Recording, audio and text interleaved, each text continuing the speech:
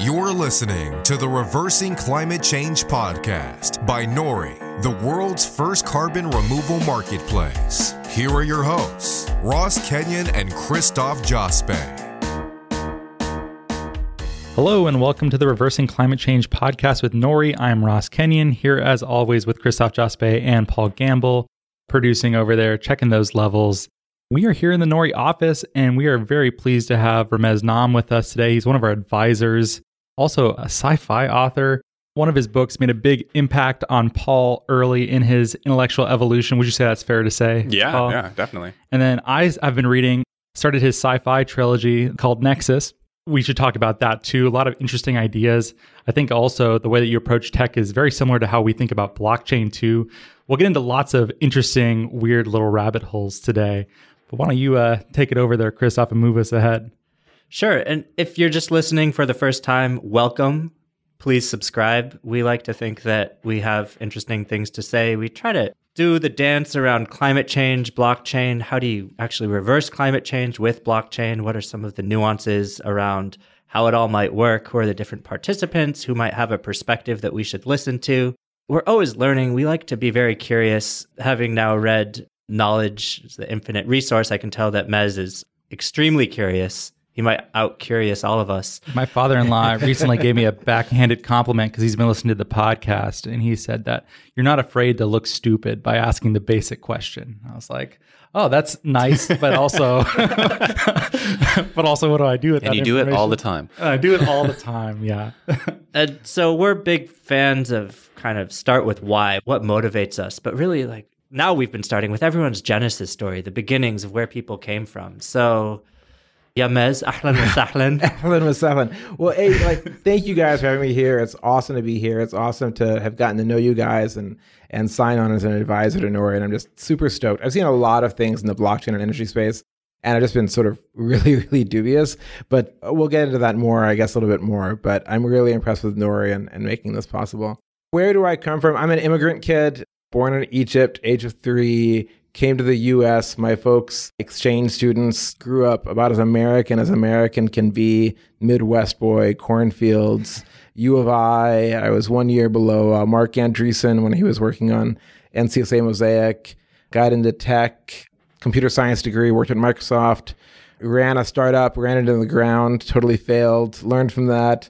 Decided to write some books, fell in love with the planet, wrote a book on saving the planet, and I've always liked tech and tech in the brain especially, and wrote this sci-fi trilogy on connecting people's brains and how new ways of communicating and coordinating, like maybe blockchain, though I was talking about digital telepathy myself, can change the world. So that's me in 30 seconds. For as many accomplishments that were crammed into there, that was the fastest that I've ever seen it done. Well, as many failures as accomplishments, I'll say. Maybe I'm not afraid of looking stupid, or maybe I am, but I've looked stupid a lot, and that's part of how I've gotten where I am. That's a badge of honor in this space, though, right? The more failures, you're like, oh, this guy's learned a lot. He's been through a lot in the startup scene. As long as you learn. As long as you learn, yeah. Don't do the same thing over and over again. Well, where should we start with from there? I guess I'd like a lesson or two from your failures. Yeah, why don't you teach us? What should we know? Look for a real need. And when I think about my startup, we had amazing technology, software to speed up the development of nanotech, but there just wasn't really a market for what we were making. So look for an actual need. And I think Nori is addressing something people need, people are getting more and more excited about. And I think be the grown-up in the room, take the high road, look for ways to add value to others, and value will be added to you. Yeah. It's pretty good policy. I guess I can respond to your comment about Nexus and this sort of mind meld technology where people are becoming a sort of macro organism or you're able to think in a way that is less rivalrous or more collective, but it's done just through economics and the tech enables this to happen. And what's cool about it in the book that I compared it to blockchain is that people tend to be a bit euphoric about blockchain and think it's all good. And clearly there are applications that are thoroughly dystopian.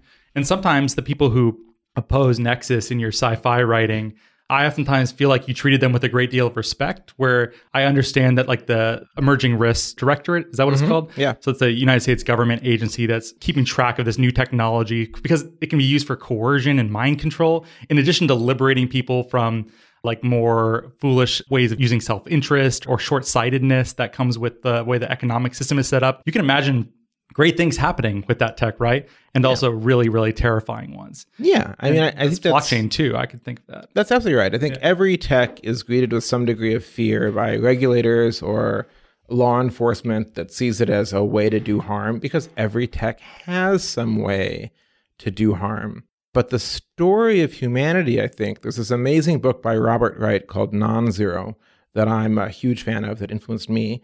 And he talks about the story of humanity being one of developing more and more ways to coordinate together that are positive sum games, where both people benefit.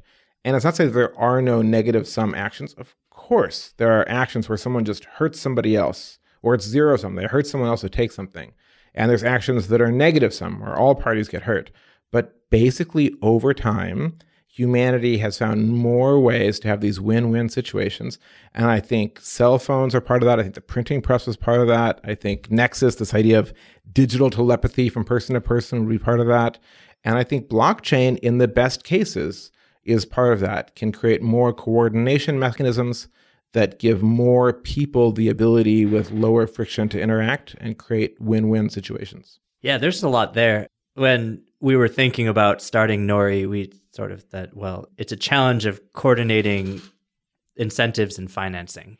And when you get that right and things can happen out in the transparent sort of way that other people can check and say, yes, indeed, this is true, then you have an infrastructure that just kind of makes it all work in the background. But I want to go back to it. You're on the Reversing Climate Change podcast, so ostensibly you care about reversing climate change. Because he fell in love with the planet. You fell in love with That's the planet. true. So tell us about your romance, the love story. I had the most cliche environmental awakening that is possible. Was it Rachel Carson? No, that's good too. I can talk about that. No, I was on a road trip in the Yucatan in Mexico with a buddy over the holidays. This is, 11, 12 years ago. We were visiting Mayan ruins. I'm a Mayan ruin junkie. And we ended up in this beautiful town that now everybody knows about called Tulum, but it was relatively undiscovered there. And we just had a day at the beach. And we were on this deserted beach. And there was like a quarter mile away, there were some kite surfers. And my buddy wanted to lay on the ground. And I just splashed around in the ocean for hours, for the entire afternoon, just sort of jumping over the waves as they were coming in. And the water was this crystal clear, like azure blue, the sort of insane color you only see in pictures. And up on the beach, there was some litter.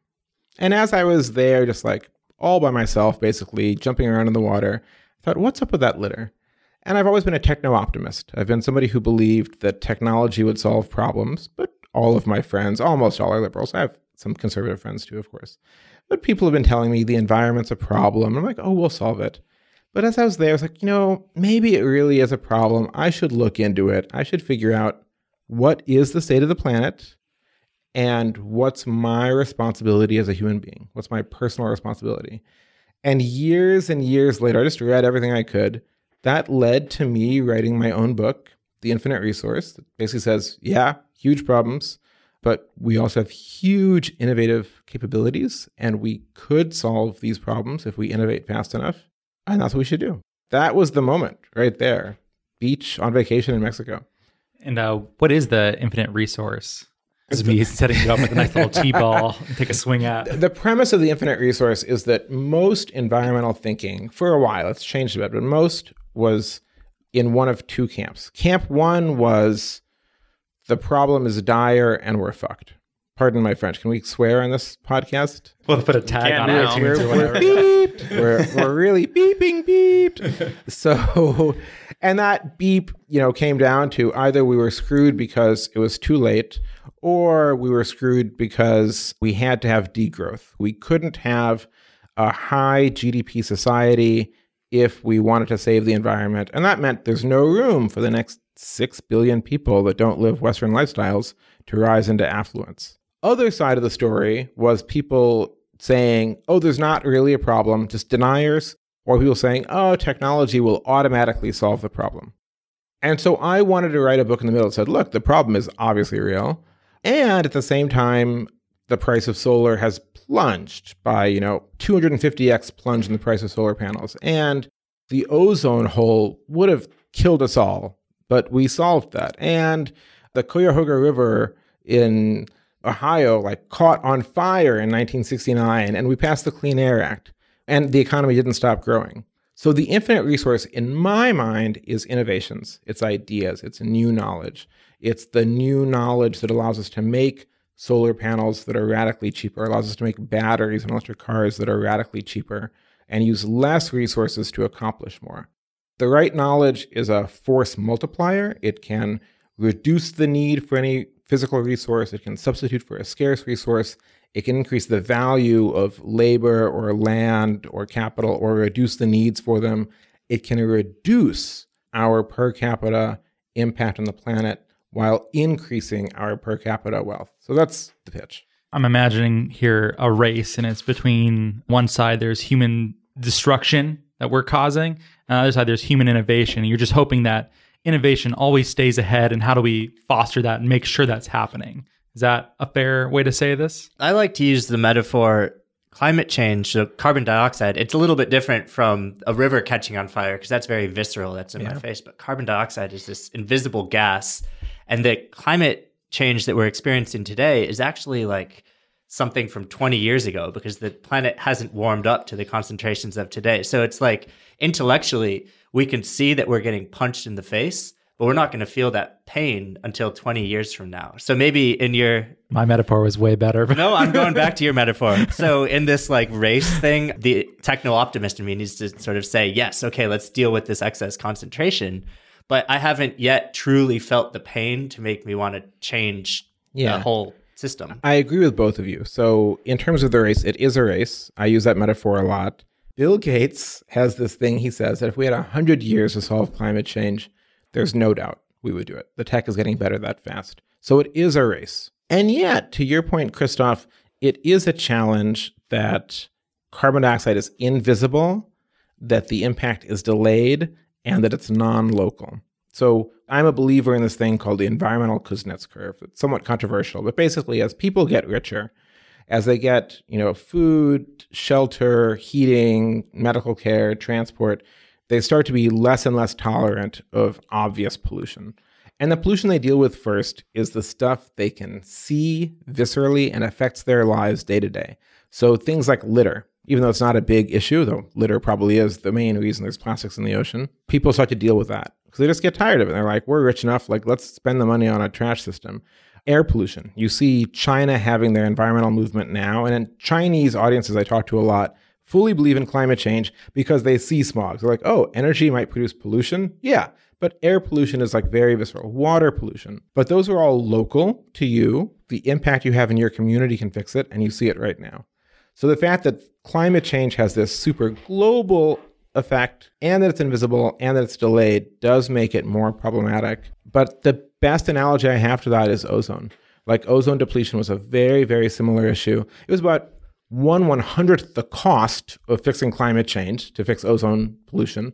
But nevertheless, in the 80s under Reagan, we got together and said, this is no good. Got to do it. And we phased out CFCs that destroy ozone really, really fast. What do you think then that like passing the Clean Air Act in the 70s, which really cleaned up air pollution in the United States and helped scientists observe actual global warming happening, getting past the global dimming problem, do you think that that's actually been, while a good thing, has actually held back Americans' understanding and appreciation for the effects of climate change? Well, that's a good question. I think for the most part, Americans today don't understand how terrible air pollution and water pollution were in the 70s.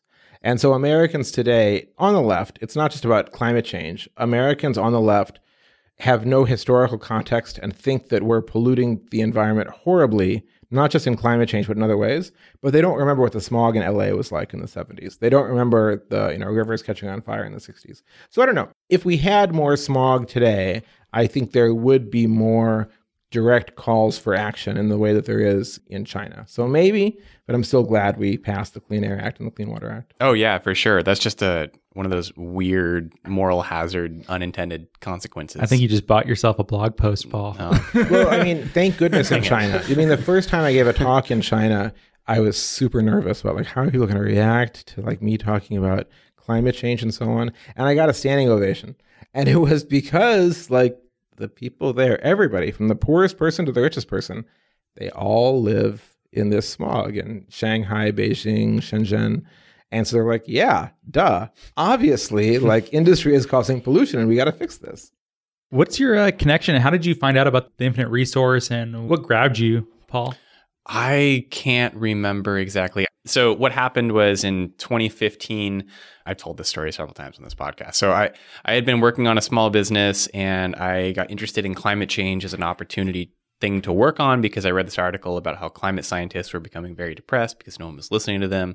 Started thinking about it in terms of, well, there's just too much greenhouse gases. Can we just pull those back out? So I founded a meetup group called Carbon Removal Seattle. And I was shopping that out. There's this startup email listserv in Seattle. And I think I sent out an email on that list saying, hey, I'm starting this meetup group. If anyone's interested in working on this, come to the first meetup that I'm hosting. And I think probably from there, someone reached out to me and said, hey, you should check out this book by Ramez Naam. And it's kind of up the same alley. And so I read it. And actually, you probably don't remember this. I reached out to you on LinkedIn back then and said, hey, this is like the thing that I'm trying to do. I'm very inspired by your book. I don't remember if we corresponded at all, but well, thank you for doing that. Yeah. And like amazing that now that we're actually working together. Yeah. Yeah, it is pretty serendipitous. We're all fans here. I said on Twitter that I wanted to drop this quote, so I'm going to do so. From the book, knowledge, unlike physical resources, is non-rival. It can be used as many times and places we care to without depleting it. Its value is multiplied by the number of people who put it to work. First of all, awesome, right? Because we've got this infinite resource and let's actually use it. And when we're talking about sharing ideas are free. That's right. Execution is the hard part. And that's kind of what Nori's focused on. We think we have a great idea, but we need to now deliver it. But also, costs need to come down. Things need to be easier once you start sort of doubling and multiplying. I mean, even to use that metaphor you have in the book where the guy who invented chess in India basically said, pay me in rice and start with one and then double it each time. And just showing this exponential learning curve. So we're optimists. It's all possible. Knowledge needs to be shared. But let me take this a little darker. Sometimes the wrong knowledge is shared. Sometimes the knowledge that could be a solution is not getting into the right hands. Let me give an example. Yesterday, I bought spinach. It said GMO free. I'm like, I don't care that it's GMO free. I actually would maybe prefer if I had GMOs in my spinach because like Popeye, right? Spinach, power food. Maybe there's some good GMOs. And yet within the environmental movement, there's this general conception that GMOs are bad. But that might not be the case because actually genetically modified crops or plants are an evolution of how we can more sustainably feed the planet. So can you unpack a little bit of ways that knowledge are shared and like what that means to share the knowledge that ultimately is going to help us live more sustainably and push back against some of the misinformation that might be spread around? Yeah, it's a really good question. And I think so people are tribal thinkers more than they are rational thinkers for the most part. And I'd say businesses have a really strong incentive to be rational thinkers. They're in sort of a Darwinian process where those businesses that adopt a product that is valued by customers or adopt a method that lowers their cost or improves their quality thrive, and those that don't go out. But when we talk outside of places where there's sheer economic incentive, people end up picking beliefs based on what the beliefs of those around them are. And there's a few core instincts in humanity that it's really easy to play to. And one of those is the naturalistic fallacy. Really, we idealize the past. We think of our agrarian past as romantic in some way, even though life expectancy was 30 years and there was no, hemorrhoid cream or antibiotics. Or I'm here for a good time, not for a long time. I'd like both, personally. So I do think these myths tend to spread. And you see it in conspiracy theories.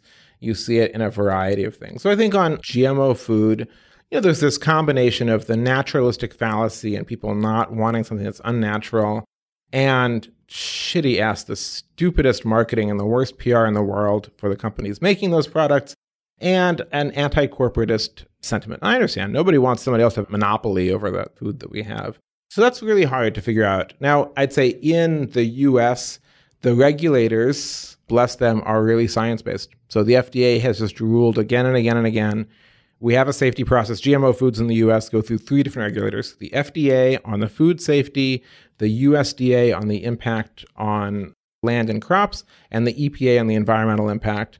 And the National Science Foundation and their subsidiaries have put out reports and saying, hey, this actually reduces the negative impact of agriculture. And the FDA has said, hey, everything we can tell and all the tests we force companies to do says this is as safe as anything else. And so they've let it go to market. The regulators in Europe and in a lot of developing world companies that have been heavily influenced by organizations like Greenpeace, who I overall love, have flinched at that and have banned these crops, even though actually their biggest positive impacts are in the developing world. So that's sad, and that's something that I wish wasn't true. Nevertheless, at a macro level, truth is winning out. At a macro level, every year, farmers around the world plant more acres of GM crops. We know that they've reduced probably 3 million cases of pesticide poisoning in India. We know that they've lifted millions of farmers out of poverty, and the growth is mostly happening in the developing world. So over time, for some reason, despite public fear, the right thing is happening, is my view. And I'll add one more thing. People are going to have to nail me. I'm going to get hit by an organic tomato on the street as soon as I leave. We now have finally the first open source, free, totally replantable GM crops. Monsanto's first breakthrough hit was Roundup Ready Soy 1. That went off patent about 3 years ago. And now if you're a farmer anywhere, you can get samples of it from a couple universities. They're working on improving it, and you can replant it all you want. So now we're breaking that corporate control that people were really scared about for good reason. Now it's really entering the public domain. And that's a great response. And hopefully I won't get too many glares from Paul for saying what I'm about to say, but we tried to toe the line between both showing if you're part of the organic movement and part of quote unquote big ag, actually you're all on the same team. And what ultimately I think you want here is... Why would I be glaring at you for that? Oh, just wait. I'm waiting for whatever comes next.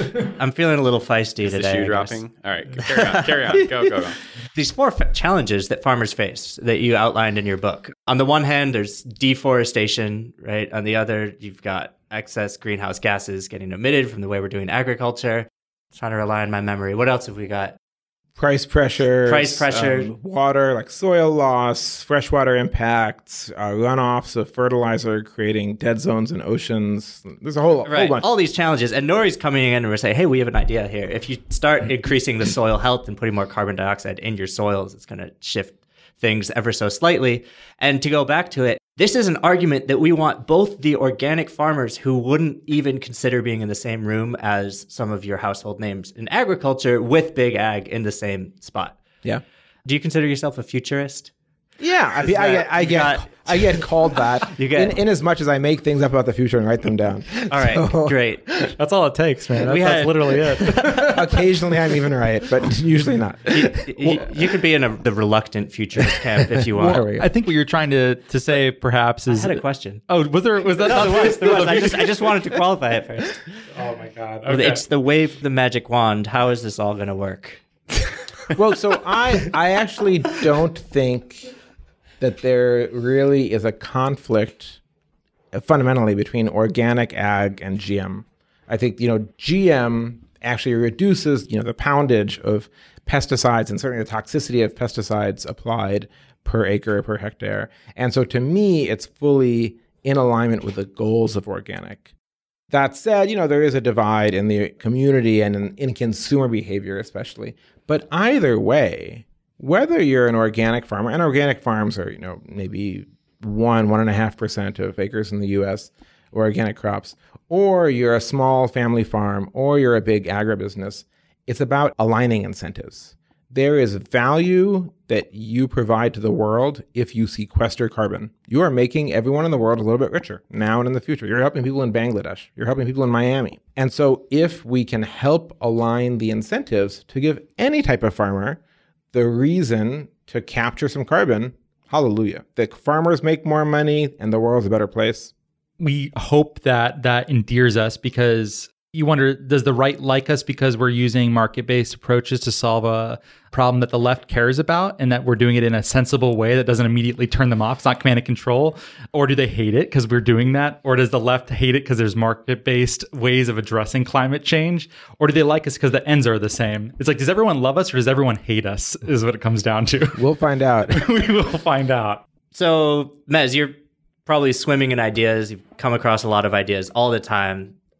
And since you've made it clear that you have this beautiful romance with wanting to reverse climate change, and you're so succinct in what you say, so we're going to try something out on you. We're going to call it Idea Popcorn. Woo! You've got... I was not prepared for this. This wasn't in the briefing memo. No, I refuse. No, I don't refuse. I'm down. Ramez has literally walked out the room. It was in the fine print. We're going to talk about sustainable ideas. Okay. All right. Ready for it? First idea that is a great one that we just need more of. You've got 15 seconds. Go. Well, more solar, more wind, more batteries, more EVs, and it's happening. That was like 5 seconds. Wow. I'm tight. All right. Let's pick on batteries. Like, is lithium mining, isn't that a problem? Lithium's okay. Cobalt's a real problem. But you see Tesla, for instance, like has shrunk the amount of cobalt per vehicle by a factor of 3, and they're talking about almost cobalt free. I think we'll see a divergence in battery tech. We'll have sort of lithium batteries and their descendants in mobile, and you'll see things like flow batteries. There's a great Oregon company called ESS that I'm an investor in that makes an all-iron flow battery, sustainable ingredients that can work, for 10 times the number of cycles of lithium-ion, but it's big and heavy. So I think you'll see more tech like that deployed for grid-scale storage. And why do batteries matter when it comes to climate change? Solar and wind are intermittent, and so they mostly are complementary. Sun during the day, more wind, usually at night. Sun more in the summer, winter more in the winter. But still, there's times that there's not enough sun and not enough wind. It's usually winter times we have a low wind week or a month or a day. And you'd love to be able to store the sun at noon for use at 6, 7, 8 p.m. when it's still peak hours. So batteries help us take it maybe from 70% we can get to just solar and wind, maybe up to 80 or 90. Any other favorite sustainable innovations? Well, I think EVs, but I think not just EVs. I think there's this transport revolution happening with a combination of electric plus autonomous plus ride-sharing services like Lyft. When you put them all together, the cost per mile of being transported in like a shared electric autonomous vehicle should drop to like 25 cents or 15 cents a mile. It should be cheaper than the bus. And then people in cities, at least, are going to, vote with their pockets and go for that much more sustainable way to travel. Yeah, I was floored. A year ago, I test drove a Tesla, and they still had the sort of driverless software getting worked out, but my hands were above the steering wheel, not on it, and it was just driving itself. It was following the map. Like, that technology is coming. It's pretty friggin' amazing. And basically, like, Uber costs half per mile what a taxi does as part of why it's successful. If you make an autonomous Uber or Lyft or Waymo, Google's company, or Tesla, it should drop that cost in half again. If you make it shared, like an Uber pool or Lyft line sort of thing, it should drop that cost in half again. If you make it electric, you can drop that cost in half again. So we're talking about 1/8 the cost of a taxi. And again, that gets you into like competing with buses or cheaper sort of price. And then I think just economics in cities, in urban areas, is going to shift us to this super sustainable, all electric mode of transport. Yeah, and I think the use switch is also interesting because we have cars that are sort of sitting there not getting used. But when you start sharing it and you can get greater use, it actually results in fewer vehicles. And less parking spots taking up real estate. Yeah, 40% of LA's footprint by land is used by cars. Oh man, I just moved out of there. And when we didn't have a parking spot, finding street parking was sometimes 45 minutes in the evening. Which is also carbon emissions. Like, it's just terrible. Oh yeah. Pretty harmful to the quality of life. I think I was much less happy then. Oh my God, I'm so excited for half of our streets to get turned into like pedestrian thoroughfares lined with trees. We were in Amsterdam not long ago and we're amazed at the bike culture there and just that people were doing that. I found it very pleasant. And even stoned, they're managing the bikes just fine. Was that my outside voice? You can cut that if you want to. Yeah. Oh no, that's more fun way to bike. Just make sure you wear a helmet and try to stay on the bike lane. It's legal there. We're not breaking the law. What should we be looking out for at Nori? Do you think we're in a good position to make as big of an impact reversing climate change as we might want? What should we be watching out for? Well, so yes, advise us on air. Well, so right now, if you look at sort of the 4 quarters of climate change emissions, electricity, 1 quarter, we're actually doing amazing there. We haven't done much, but the price is coming down so much, we'll decarbonize 80% of that. Transport, another quarter. More than half of that is cars. We're going to decarbonize cars, decarbonize a lot of trucks. We still don't know about ships and planes, but ships and planes overall each are like 3% of global emissions. Manufacturing and heating of buildings, another quarter. That's harder. We can do it technically, but The incentives have to be there. Just on pure economics, it's probably not going to happen, not the way that transport and electricity are. And the last quarter is agriculture. Actually, it's livestock and land use changes. And that's the hardest. Like, we're making some progress on deforestation from a policy perspective, but the world's going to keep eating more meat. So even with all the tech happening in solar, wind, electric cars, we really don't know how we're going to decarbonize, at least a quarter and maybe more of the world's carbon emissions. So people are going to have to do something. And so some sequestration from air, I think, is just simply necessary. The flip side to that, which I think is really interesting, is you guys are building a voluntary decarbonization market or voluntary sequestration market. And I used to think that, hey, it was going to only happen through policy. But we talk about this non-zero world and greater coordination. Consumers are doing better at coordinating their behavior, and consumers have shown preference for clean. And so you saw Lyft, like a month ago, announcing that they're going to offset 100% of the emissions from rides that passengers take. Not the emissions for making the car, not the emissions for when the driver is driving around with nobody in it, but 100% of the emissions from when people are in the car. And I tell friends that, and friends are like, oh, that's just one more reason to switch from Uber to Lyft. So I see that. I see consumers and employees and corporate boards having a preference for clean. And so I think the time is ripe for making it trivially easy, an API call to offset your carbon. I think that makes a heck of a lot of sense today, and I think you're just on the right path.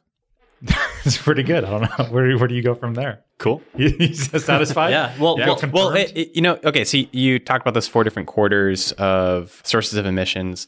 And one of the cool things that we don't even really talk about very much, we have talked about on here that we're focusing on different methodologies, methods of removing carbon dioxide and how we measure and verify that. And the first one that we're working on is soil sequestration. And so there's this tangible benefit of farmers getting paid for sequestering carbon dioxide in their soil. But what we're not even really talking about is all the saved avoided emissions because they're using less fertilizer, so they don't have to be produced as much. And not only by not tilling are they end up pulling CO2 down, but they're not stirring up what's already there. So we're getting rid of some of that land use change emissions and then putting more down in the ground. So it's an extra benefit. I think that's amazing. Going from something that is one of the carbon sources that is the hardest to deal with right now to making it a carbon sink is just friggin' amazing. And as we talk about, other ways, I don't know how much you want me to say, but if we get into afforestation down the road, these are also so cheap in terms of ways for carbon removal. When we talk about, the new David Keith, God bless him, scientist with, technology to suck carbon out of the air, I'm a huge supporter. I love it. Let's keep doing it. But we're talking about more than $100 a ton to sequester carbon via industrial processes like that. When you're talking about a handful of dollars a ton to sequester carbon through better soil management, that's such a bargain. And so I think focusing on things like that is just incredibly smart. It's an easy sale too. To many of these people were considering going to regenerative practices, and then we're like, hey, we're going to pay you for doing this thing that you were considering, or make it easier for them to get paid, or make it. We're not doing the ones paying. Yeah, it's a very easy sale. And direct air capture too. In my understanding, most of it is carbon capture and use right now. They're not storing it. It's not cost competitive for that yet. They're mostly using it for beverage carbonation or other purposes, right, Christoph? Right. Well, you mentioned David Keith, his company up in Squamish, Canada. British Columbia, that's Carbon Engineering. They are certainly eyeing the California low carbon fuel standards opportunity because what they're doing initially will be making fuels with CO2 from air. So it's not even that it's sequestration, but it's a potential replacement fuel for those internal combustion engines, which just don't go away overnight. We don't like to pick favorites. For us, a carbon removal certificate, a ton is a ton is a ton. And there are so many co-benefits. Like when you plant a tree, did you know that trees make you happier? Like, mine do. Yeah. I've been watering my plants this summer. It's probably bad behavior, but I love plants. It's like, oh, great. And animals come back. I hear more birds. Obviously need to be mindful about. It's all hands on deck. I'm down for any single way that we can figure out to reduce carbon. But I think going after this underappreciated and underutilized mechanisms that are really cheap, that are probably even cheaper than we're figuring out because of what you were saying, Paul, and that generate other positive co-benefits for the environment is just an amazing place to start. How much time do you think we have, or what's the infinite resource approach to something like some of the estimates we've heard about coral reefs dying off in the next couple of years or decade. Brian von Hertzen was here talking about cooling, specifically cooling key coral reefs through deeper water being pumped into them. Is there some sort of infinite resource way to deal with these problems? Well, so I'm heading to X Prize on Friday to take part in a hackathon they have. And I'm really doing the sort of off-grid solar one, but I'm going to hear the ideas they have for a Saving Coral Reefs X Prize. And I'm a scuba diver. I'm passionate about that. This might be hard to hear, but I'm more of an optimist on human ability to adapt than most people. So right now, we're not on a path for 2 degrees C, but frankly, I think at 2.5 degrees C or 3 degrees C, it gets worse. It's non-linearly worse, but human civilization will survive. I think we will be called upon this century to be shepherds of the earth and to actively manage coral reefs and forests and rethink what we think of as an invasive species and, move by our human volition species that thrive in one temperature zone to out of the zone where they're dying and into new zones that have opened up where they thrive. So I think we can do more of that than we believe. And 2 degrees C is not, everything is hunky-dory at 1.9 and at 2.1 we all die. It's this grade, and I think at 3 degrees C there's a lot of pain in the developing world, a lot of pain in least developed countries that are in the equatorial band, and there's scars in the ecosystem that last for millennia, or millions of years really, but we survive.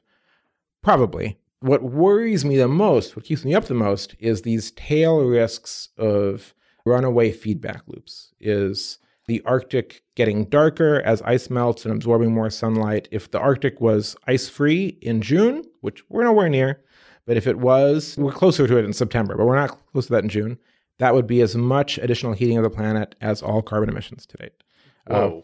Forests, I mean, that's like a century away on current path. Forests burning down, forests in the tropics that are carbon sinks becoming carbon sources, the Arctic tundra, greening, going from white to green and brown, buried methane being released in those areas. So honestly, I look at each of those and I can walk you through each of those and why it's probably not going to happen. I can tell you the Arctic methane clathrates at the bottom of the Arctic Ocean survived an ice-free period that was at least hundreds of years long at the start of the Holocene 14,000 years ago. There's good reason to believe they'll survive a couple centuries now till we get this stuff under control. Yeah, good. Let's say each of those is a 1% risk. It's not pretty. So that's what actually worries me. And while I think we can survive 2.5 degrees, there's a chance, there's a paper out yesterday, there's a chance that actually hitting 2.5 degrees might rapidly turn into 5 degrees. Mm-hmm. And that's not pretty at all. So the faster we go, the better.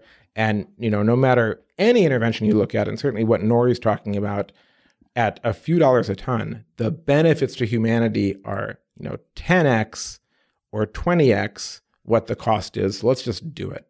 The motto for us should just be, Nori, you don't want to turn into Venus. I prefer Nori, just do it. Like you steal from Nike. Hopefully they won't mind. That's great. Oh, sorry. Go ahead. I've been reading a novel by Kim Stanley Robinson lately. God, I love Stan. New York 2140. Have you read that one? I haven't, but I've read his depictions of New York in 2312 and so on. Oh, okay.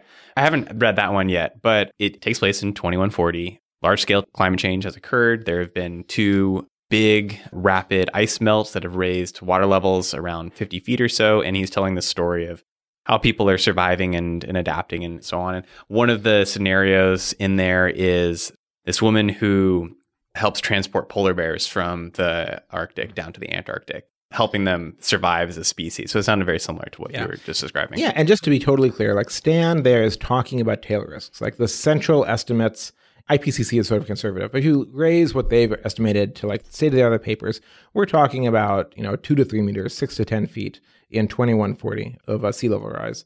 So it's not quite like that. But for Bangkok, half of Bangkok is less than 1 meter up. For Miami, that's the first road in Miami gone. So that's a serious amount. But I do love Stan's spirit. And I don't know if he does this in 2140. In 2312, he has this sort of throwaway line of how New York City has been flooded, and the bottom first story is basically gone, and people get around by boats like they do in Venice, and that the New Yorkers have thought about making a big seawall and draining all the water out, but they kind of like it better this way anyway. Yeah, it's the same in this one. I love that. That sense of human adaptation, I think, is really good. Yeah. I think it's inevitable, but we're optimists. You're an optimist. Let's all go be techno-optimistic and try to at least build a market mechanism that makes it so we can envision a world with no degrees C warming and live happily ever after. Yeah, Sounds good to me. We're kind of headed towards ending it on a dead end note there. So thanks, Christoph, for bringing it back. If you like the podcast, please share us. Give us a nice rating in the app that you use. Share this on social media if you would. Mez, thanks so much for being on. Please read his books, Infinite Resource and the Nexus Trilogy. Is that the correct name for it? Yeah, that's right. Nexus Trilogy. Really good stuff. Thanks for being here. You guys, it is such an honor and so much fun. And I can't wait to launch Nori and get it out there in the world and like speed up our pace of decarbonization. Thank you. We're so excited to have you with us as well.